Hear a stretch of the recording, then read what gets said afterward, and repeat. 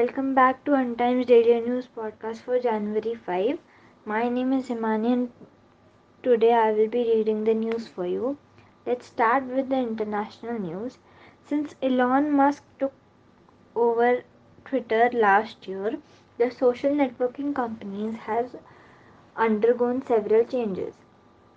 In a latest report, it has come to the fore that the world's richest man's cost cutting measures at Twitter have forced employees to bring their own toilet paper to office.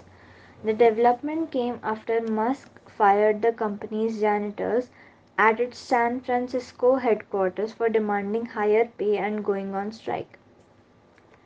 South Korean President Yoon Suk Yeol said on Wednesday he would consider suspending a 2018 inter-Korean military pact if North Korea violates its airspace again.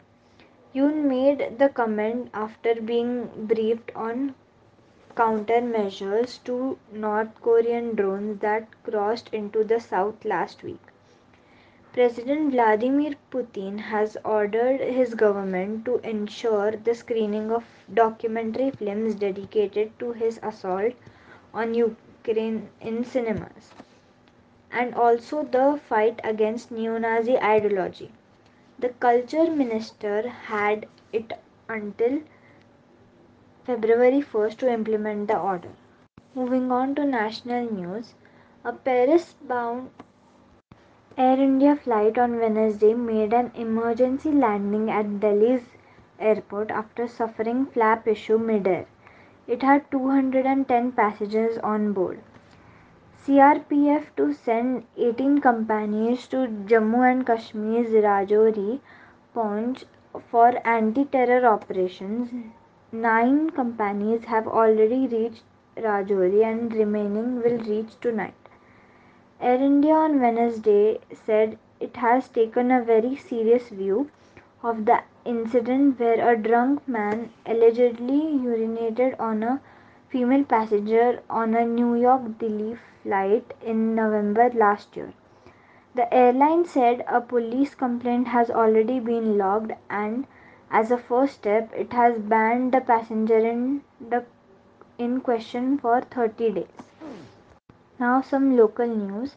Real estate firm Shapurji Pallonji's housing platform Joyville will invest around 750 crore to develop a new housing project in Pune, said the company on January 4th. The company is eyeing rupees 1000 plus crore in revenue from the new project. Work on the expansion of Mumbai-Pune Expressway will commence this year, MSRDC said.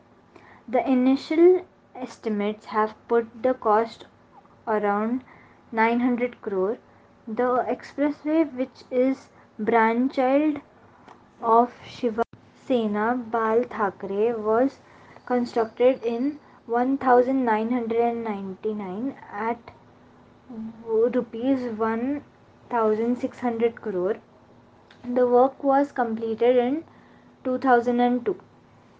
This brings us to the end of today's podcast. Thank you for tuning in. See you tomorrow.